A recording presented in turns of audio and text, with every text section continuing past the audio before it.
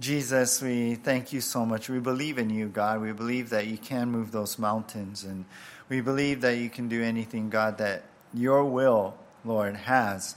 It will be accomplished. Your plan will be done no matter what, God. And thank you that even if we fail you, you never fail, God.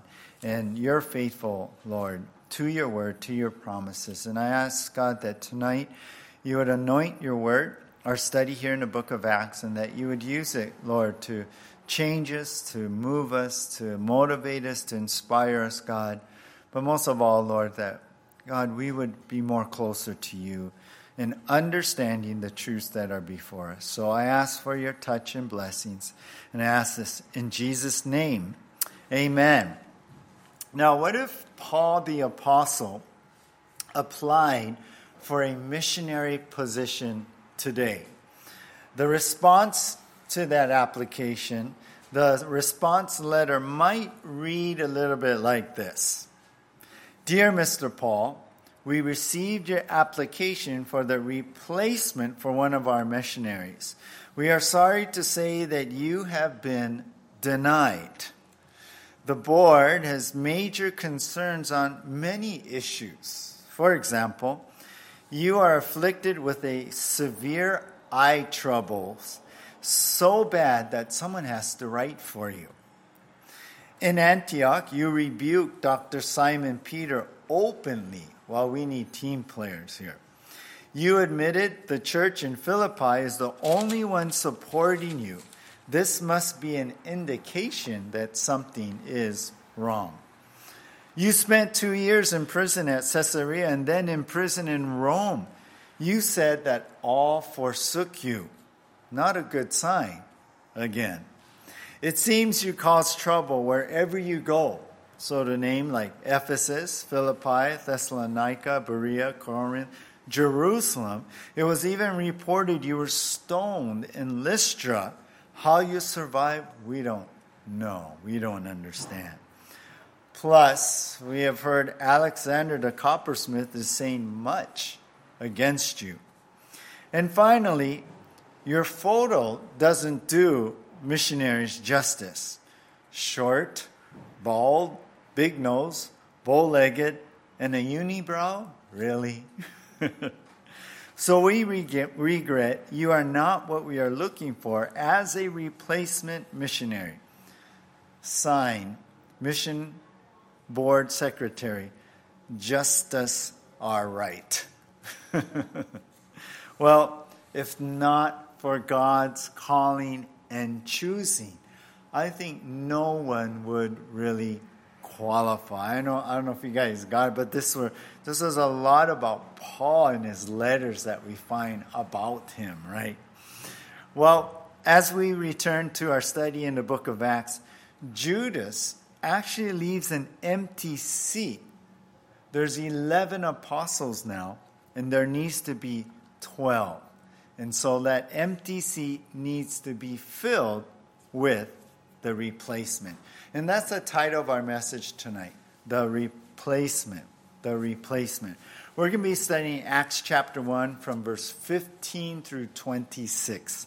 15 through 26. We're going to be finishing this chapter today, finally. And in this passage, in this section we're going to see three things. And we're going to see the prediction, the qualification, and the nomination. So the prediction, the qualification, and the nomination.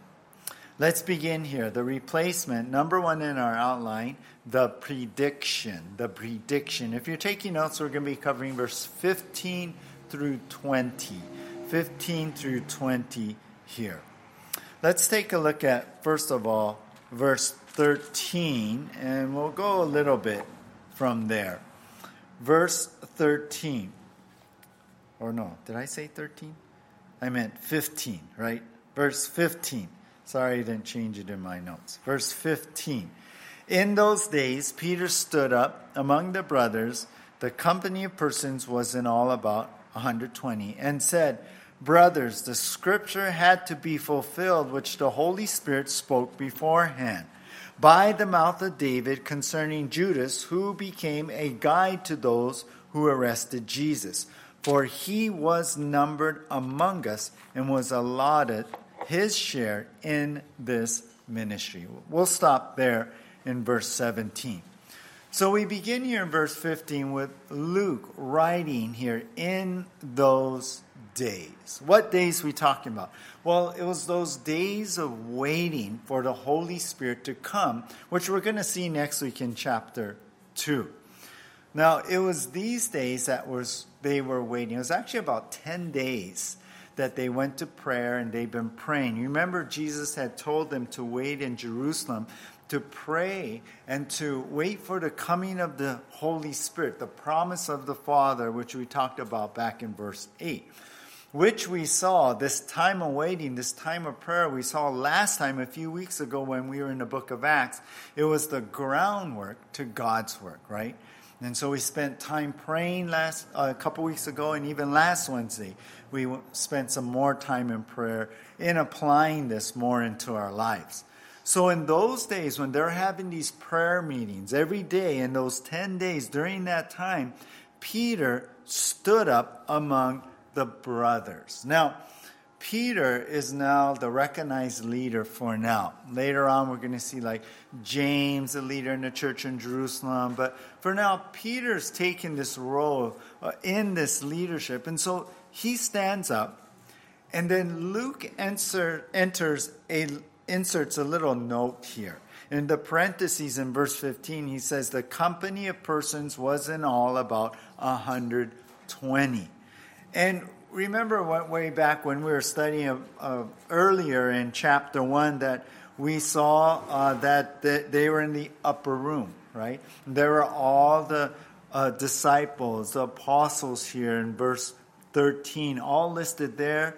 And they were praying together, and also the women who followed Jesus. Mary, the mother of Jesus. His brothers, 120 total. I can imagine even Nicodemus was probably there, right? Nicodemus and Josephus, who allowed Jesus to be buried in his tomb. But many followers of Jesus, 120 of them, were gathered together in this prayer meeting. Now, 120 may be a lot to us. To some churches, that's nothing.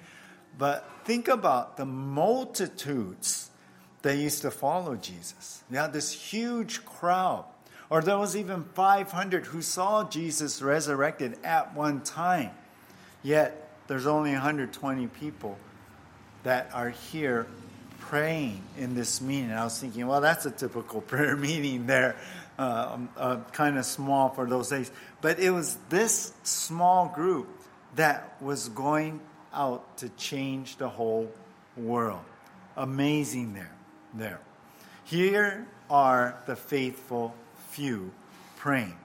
So here's Peter. He stands up among all the brothers, the 120, and he said this in verse 16, brothers, the scripture had to be fulfilled, which the Holy Spirit spoke beforehand by the mouth of David concerning Judas, who became a guide to those who arrested Jesus. So Peter addresses a group, says, hey brothers, the scripture had to be fulfilled.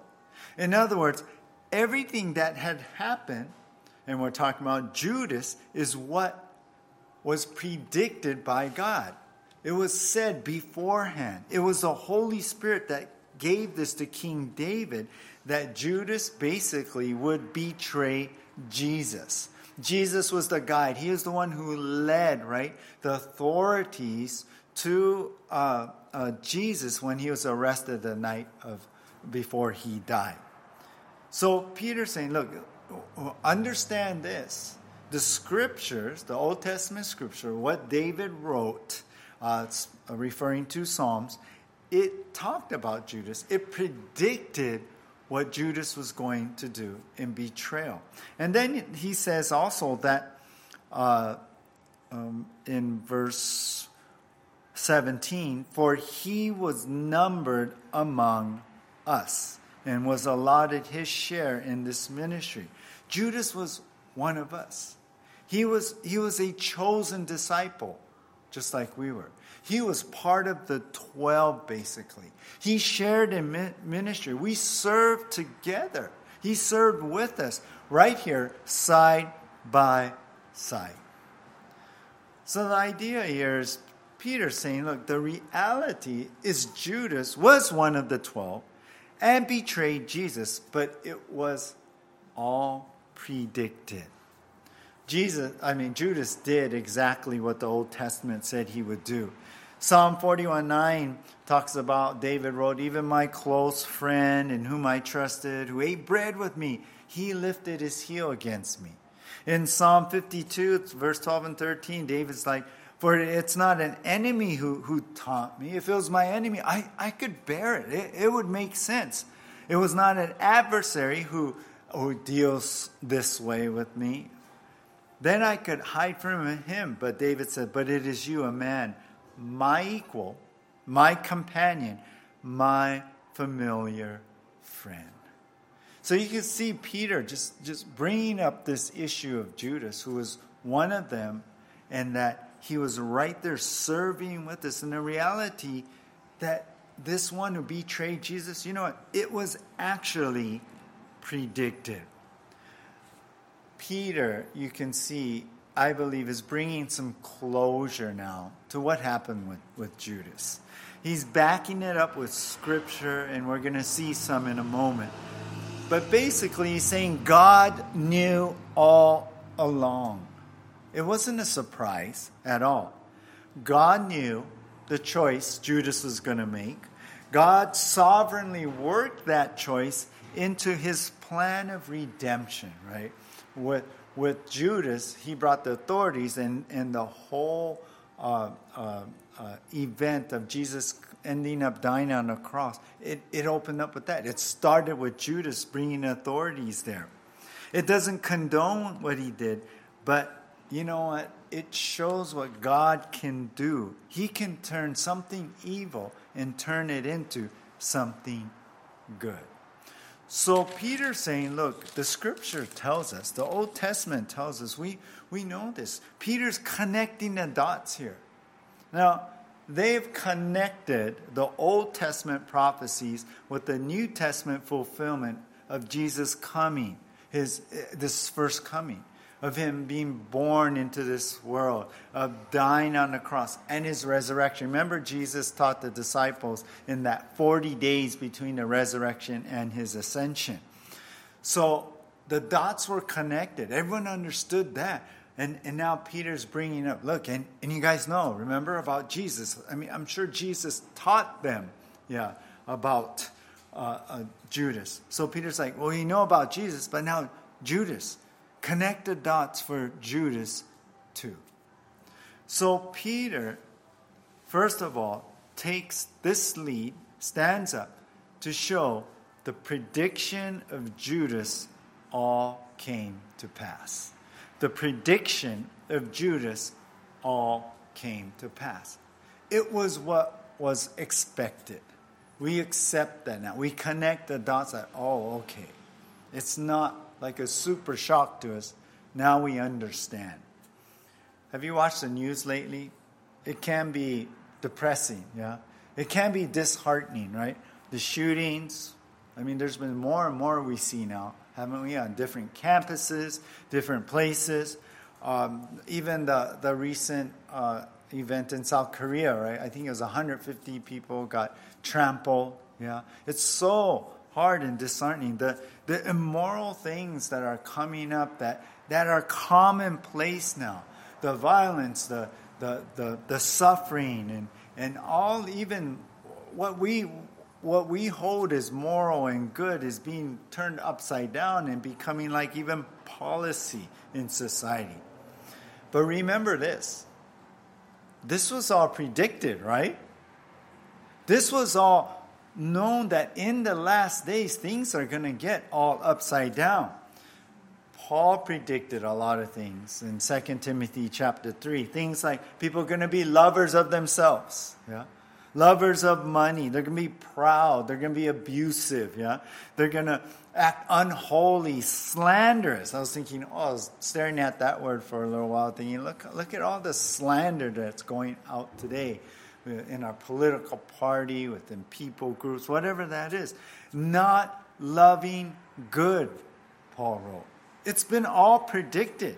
And if you connect the dots to what has been predicted here in the New Testament to where we're living today in the last days, the Apostle Paul wrote, it should not shock us. We should understand these are the times. It shouldn't depress us. We should understand that, well, Jesus is coming soon then.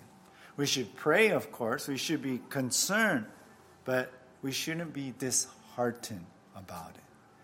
You can imagine what the disciples felt, right? When they found out that Judas was the one. He was one of us. What?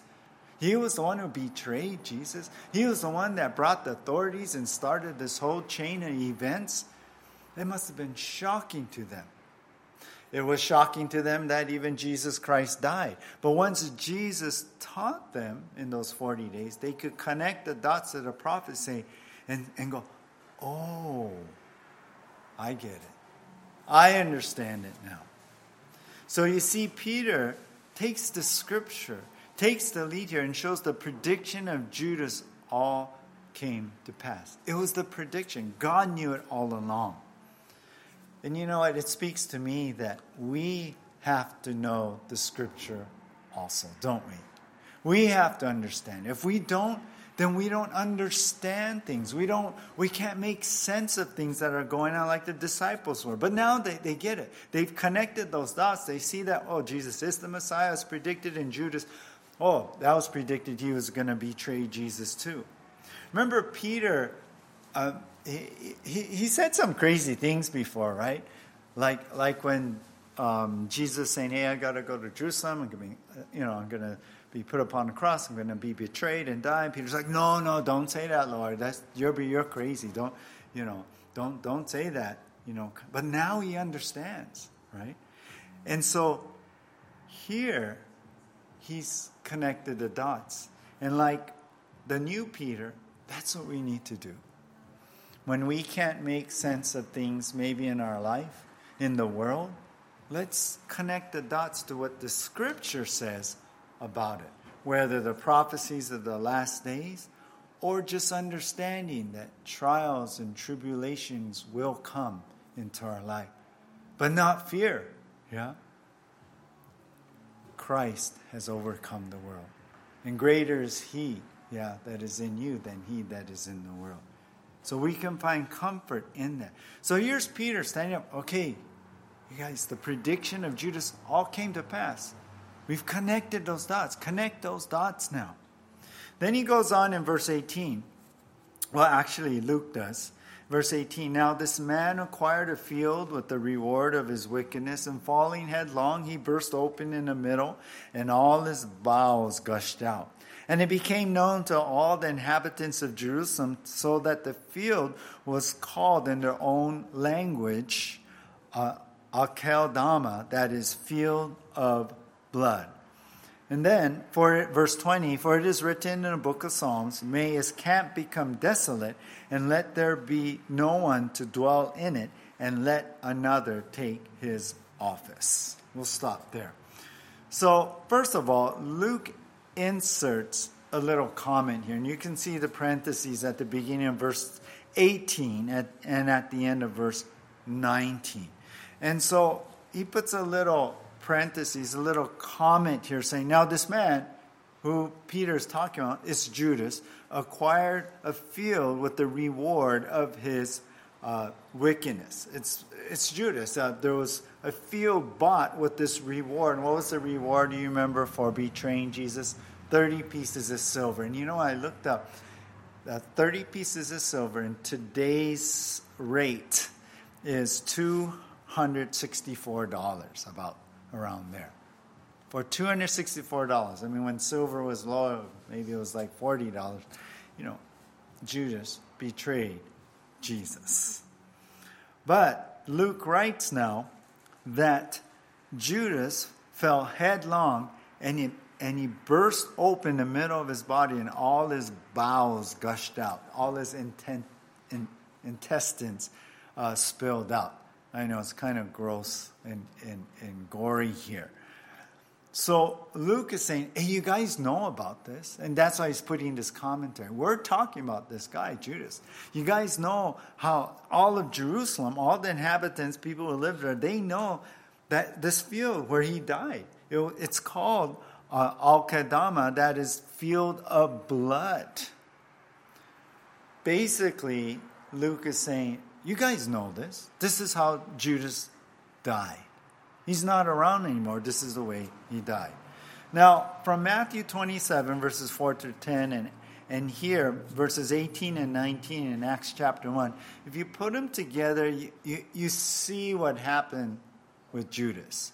We know Judas felt really sorry, not repentant, but really sorry that he had put an innocent man to death, basically, in his betrayal of Jesus.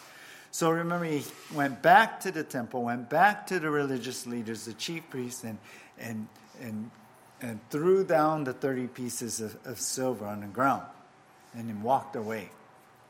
Well, the chief priests, they have a law that they cannot take that money because it was blood money. It was basically used to betray someone, to get him killed. And they said, oh, well, we can't use it in our temple because it's blood money. How hypocritical, right, is that? Like, kind of two rules there. So they took that money, bought this field in Judas's name. And when Judas went to end it all, the rope or branch broke and he fell and he killed and all his intestines gushed out. So kind of gross. But basically, this is what happened. This is how Judas died, and Luke is saying, look, we all know he had died in this manner. So this is what Peter's talking about, that Judas is gone now. So we come back to Peter now, verse 20, he's talking to the room, and he says, for it is written in the book of Psalms. So now he's going to quote actually from two different Psalms, Psalm 69:25 and Psalm 109:8, verse 8. And first he says, may his camp become desolate and let there be no one to dwell in it. So basically, Judas's place, no one's going to be there. It's going to be vacated. He's going to be removed from that seat. That's kind of the idea. But even more clear is from Psalm 109, verse 8, let another take his office. So Peter's saying there's got to be a replacement now. We got to have a replacement. Judas is gone. Luke says, remember, you guys know the field of blood? You guys know that, yeah? Judas had died. He's not around. So we need a replacement. So Peter takes the lead then to show the prediction was also for a replacement for Judas. The prediction was also for a replacement for Judas. Now that he's gone, there's 11 disciples or apostles now. We need one more. There's supposed to be 12. Jesus said in Matthew 27, verse 9, truly I say to you, in the new world, when the Son of Man will sit on his glorious throne, you who have followed me will also sit on 12 thrones, judging the 12 tribes of Israel. See, Jesus always planned for 12. Judas is gone now, so there's 11. So there's an empty seat. There's an empty seat. You know what's sad is I think the biggest tragedy is not how Judas died, but the biggest tragedy is his missed opportunity. It was a missed opportunity. I mean, think of it. We read here in verse 17, he was numbered among us. Yeah, he was one of the 12. I mean, that's an honored and privileged position, isn't that? He was part of the group. He was numbered among the apostles. And think about how the 12 were specially trained and specially spent time with Jesus. Judas spent this special time with Jesus. He heard Jesus. Really, I mean, I wish I could hear his voice. don't you? He saw the miracles. He heard the truth. He spent time with the truth. But he willfully rejected the truth. It was a missed opportunity for him. After all this time with Jesus, where are you now? Are you closer or are you farther away? I was thinking about, we know how Jesus was stealing from the money bag, right? We know how Judas, did I say Jesus? Judas was stealing from the money bag, sorry. We know how Judas was disappointed with Jesus, right? Because he didn't do what Judas wanted him to do. He was disappointed. He's supposed to take over the Romans and all. You know what? Judas was more concerned for what was in it for himself, right? Than surrendering to what Jesus wants. And he missed that opportunity. Be careful, you guys, because we can slide that way too, where we're more concerned about, well, what's in it for me? Be careful of sliding that way rather than surrendering totally to what Jesus would want. Because when we do that, it's like it is a missed opportunity. One time I was, one morning I checked a couple spots to go surfing, but I was kind of tired. I got lazy. It was kind of cold, so I thought, I'm just going to go home. And I almost went out to this one spot. Then the next day when I went out, a friend of mine told me, oh, you missed it. You should have gone out. That was it. And I felt, I missed it. Why? Because I just thought about, me. Yeah. Be careful. For Judas was like that. And it was the biggest tragedy was his missed opportunity. All right. So the replacement is needed. We see first the prediction. And now we come to number 2, the qualification. The qualification. Now here we're going to look at verse 21 and 22. 21 and 22. It says here in Acts chapter 1, verse 21, so one of the men who have accompanied us during all the time that the Lord Jesus went in and out among us, beginning from the baptism of John until the day when he was taken up from us. One of these men must become with us a witness to his resurrection. All right, the English here isn't that super clear, but basically Peter's saying, look, we need a replacement. And we got to pick one man from among us here. One man that fulfill the qualification. Now, we're going to see a threefold qualification here. And number 1 is this. He had to be with Jesus from the start to finish. Verse 21, so one of the men who have accompanied us during all the time the Lord Jesus went in and out among us. The whole time, from when Jesus came into ministry to when he went out.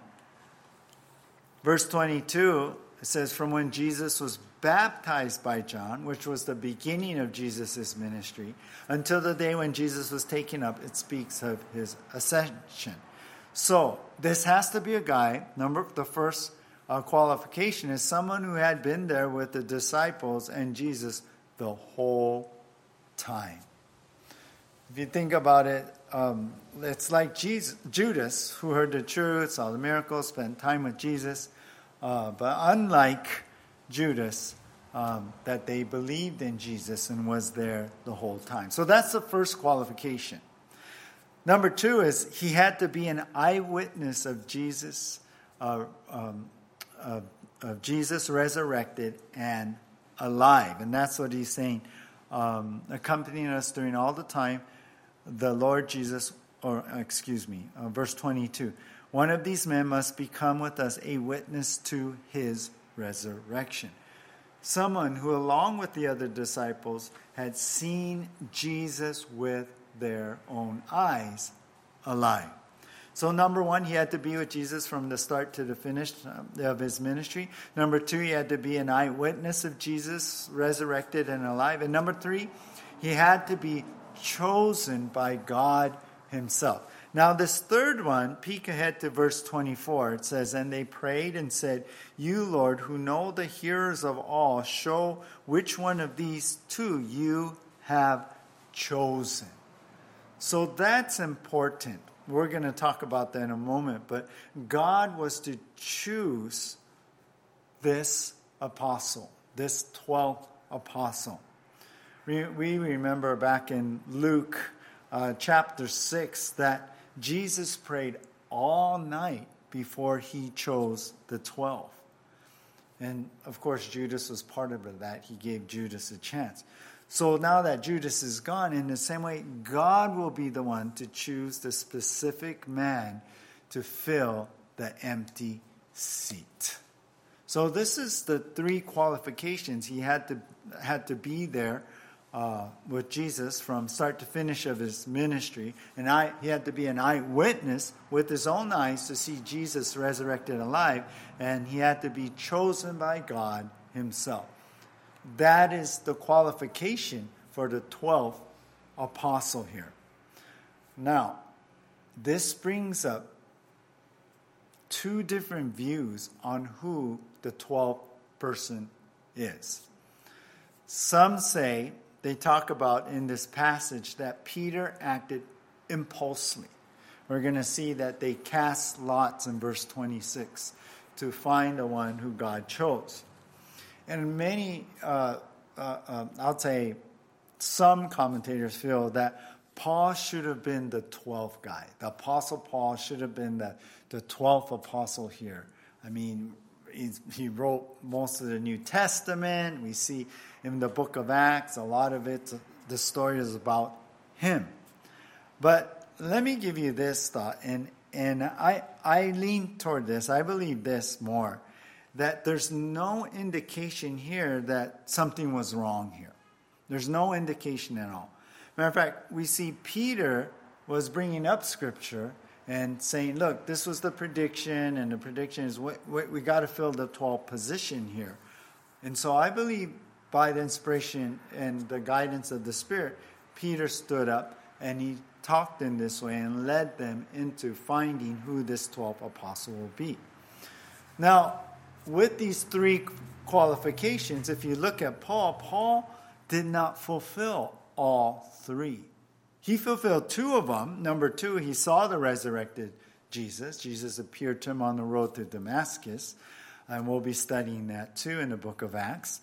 He fulfilled number three. He was directly called. He was chosen by God to be an apostle. But he did not fill number one, that he was there from the beginning of Jesus' ministry to the end when he was ascended. So he didn't really fulfill that position. Some argue that, well, I think it's Paul because you don't really hear of Matthias, which is going, I can give you a little what do you call it? Preview, but you know when you ruin it, yeah, kind of thing. But anyway, yeah. Spoiler alert, it's Matthias. So, Theus. Yeah, I know, yeah. Don't say that. You guys read ahead. No, but anyway, some say, well, you don't hear Matthias, you know. After this, you don't hear about it, but it's all about Paul. But think about this. You don't hear about 3/4 of the disciples, the apostles here either, yeah? So I don't think that argument really holds. There's a focus in of certain of the apostles. Besides that, Paul himself said in 1 Corinthians 15:8 that he was one untimely born. He was born out of time. In other words, he became an apostle out of the time line. In other words, he's saying, well, I'm not part of the 12. I'm not part of that. I'm separate from that. And it wasn't done the same way. And that's what Paul was saying. I look at it this way. the disciples or the apostles, the 12 apostles, including Matthias, they were the ones tasked to lay the foundation of the church. They were really tasked to that. And primarily their ministry went to the Jews. Paul was the apostle to what? The Gentiles, right? And we're going to be seeing that. We're going to see God's call in that. And so I feel like, no, Matthias is the one. I believe he is the one.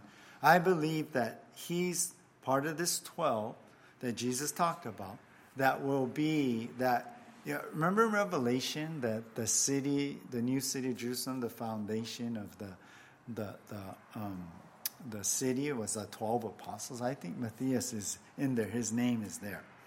Later on, I feel like he's validated.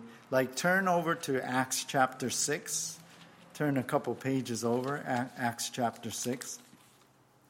And it says in verse 1, now in these days when the disciples were increasing number, a complaint by the Hellenists arose against the Hebrews because their widows were being neglected in the daily distribution.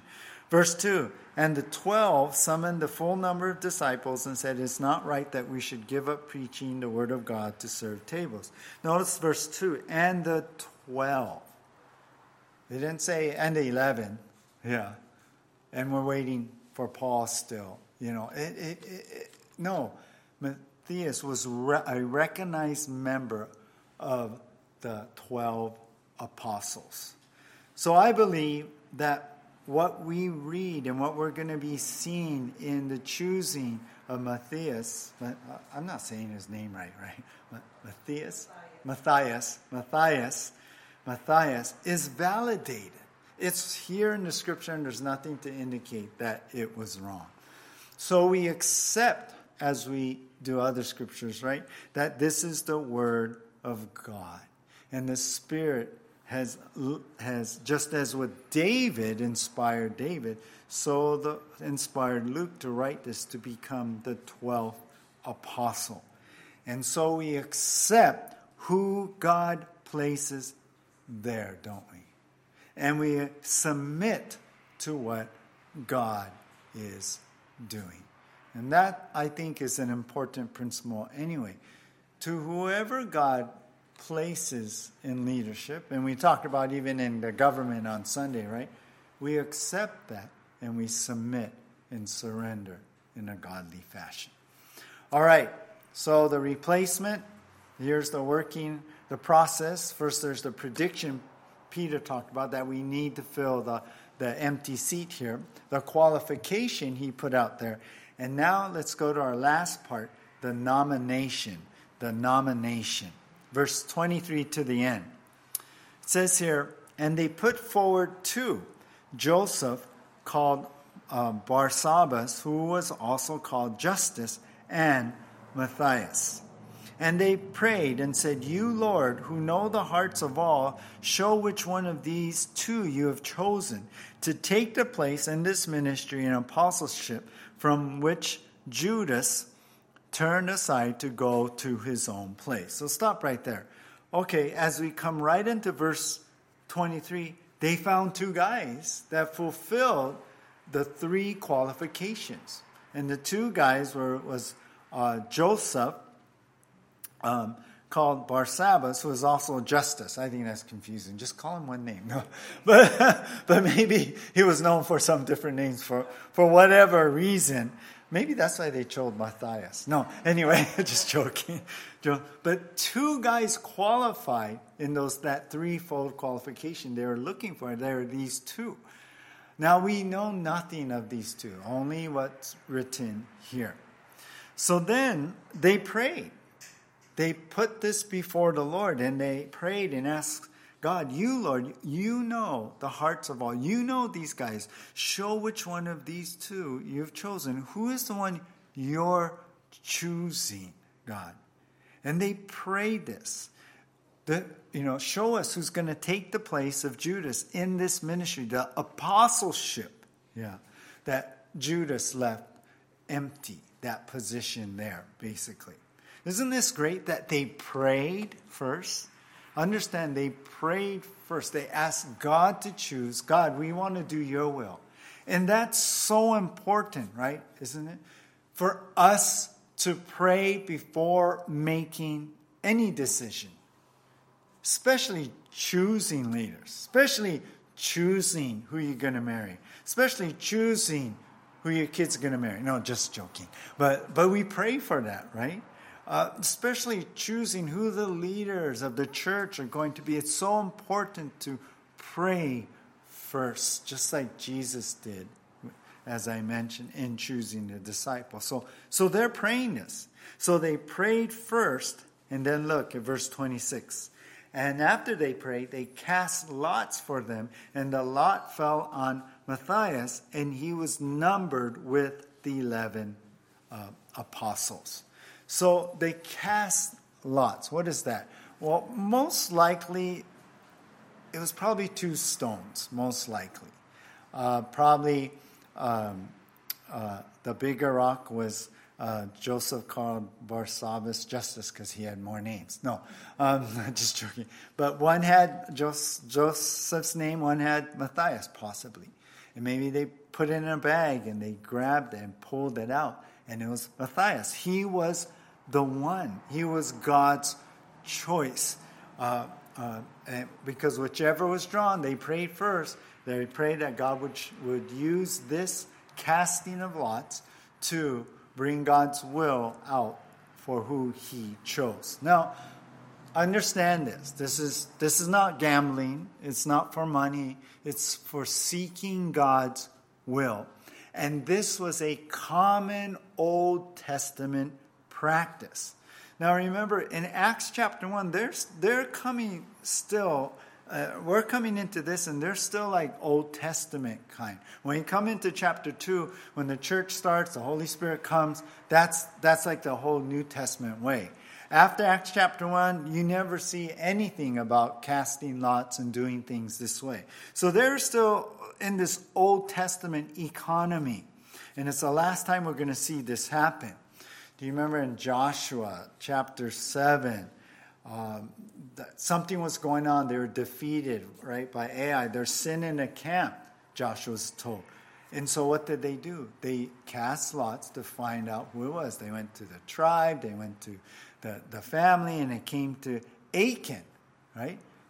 God revealed who that person was. When they came to the promised land to divide the land, which tribe would get which portion?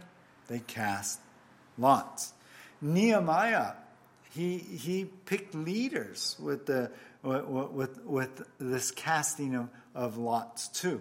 You know, the priests had a breastplate with all the 12 stones, representing Israel, and he also had a little pocket with the Urim and Thummim, they called it. 2 stones, black and white stone, and many times, same way, they pull out, black one no, white one yes, or something like that.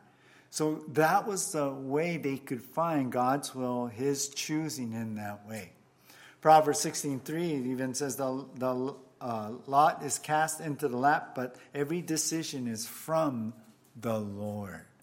So that was the Old Testament way. And understand, they prayed first. Maybe they prayed for days, I don't know. But they prayed first, then cast a lot. And here, Matthias came out to be apostle number 1. And isn't this great? You don't read anything about like Joseph, right? Protesting this. I want to recount. Do it again, kind of thing. No, it was accepted that this is it. The nomination of God really went to Matthias. The nomination of God went to Matthias. You know what's interesting? History tells us that Matthias went on to preach in Judea. He started out this. And then he went to Colchis. I think that's how you say it. Or in our modern times, a city, I guess, in the Republic of Georgia on the Black Sea. He was so effective in sharing the gospel, he ended up being persecuted and was stoned to death. So he was a great guy. He was an apostle, official apostle. Now, before we close tonight, what can we learn from Matthias. There's actually something we can learn from Matthias. I want to give you 3 things. Number 1, Matthias was a praying man. He was a praying man. He was part of this group praying the whole time. He was in the upper room. He was there. It wasn't like, can you imagine if say they chose the last apostle number 12, say on day 10, right before Peter wanted to make sure we have all 12, and the promise of the Father when the Holy Spirit comes in Acts chapter 2. What if he gave up on day 9? I'm out of here, No, he was persevering in prayer. He didn't say, forget it. He didn't say, this is boring. Praying every day for 10 days, prayer meeting, what? It's not going to work. Why are we here? No, he was persistent in praying and seeking God like the others. So we know he was a praying man because he's there praying with them. I heard a story from a friend that someone came up to a lady in church and asked her to do something big, and her reply was, let me pray about it. Well, the response was, are you one of those praying Christians? And she said, is there any other kind?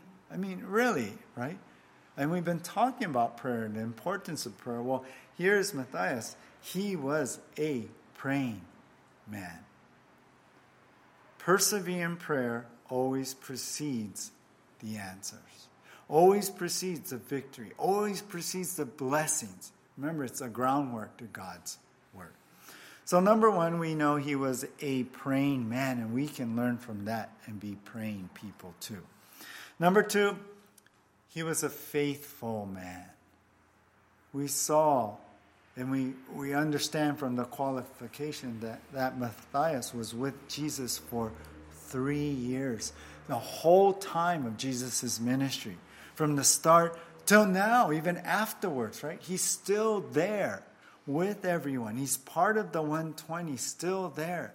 And he was there, I believe, because he loved Jesus. I think he was all sold. He was sold out for Jesus. He wanted to be part of God's work. He was faithful, always there, no matter what. You know what makes me think about Joshua? We know when Moses went up to the top of the mountain, there was Joshua, right? Joshua was there. When Moses went into the tabernacle and everyone went home to sleep, Joshua was still there, lingering even, Scripture tells us. And guess who was chosen to take over from Moses? Joshua, right? Because he was always there. You ever think about why was Mary Magdalene the first to see Jesus resurrected? Mary was there. She was the first one there. She went to the tomb. Where was all the men? Where were the disciples? They weren't there. But Mary was there. This is Matthias. He was a faithful man. He was always there. So he was a praying man, and he was a faithful man. And number 3, last thing, he was a humble man. See, I could see him, if it was about getting into leadership, being an apostle, he would have left long ago, I think. If it was about a position, he would have been like Judas. When it didn't work out that way, that Judas was out. I think Matthias would have quit already. No, he was humble about it. It didn't matter to him if he was an apostle or not. It didn't matter. He just wanted to be there, right? He was part of the group, praying, always there. And he was humble about it. And there was no hidden agendas with Matthias. And I like that. I want to be like that. Sometimes maybe God gives you a vision or God calls you to do something, and sometimes the hardest thing is to wait. Sometimes you're yearning to be used of God, but God's like, there's no opportunity, or God's like, no, not right now. But remember, Zechariah talked about to not despise the days of small things. Yeah, just be faithful where you're at.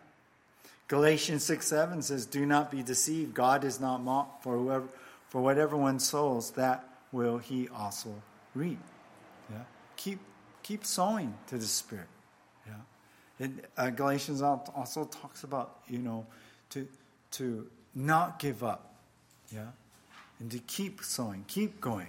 Don't be discouraged. God has his timing. God has his will. Keep sowing. Keep praying. Be faithful and stay humble.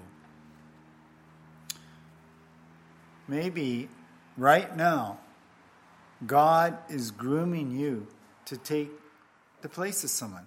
Maybe. Maybe God, there's something coming up, and God is getting you ready.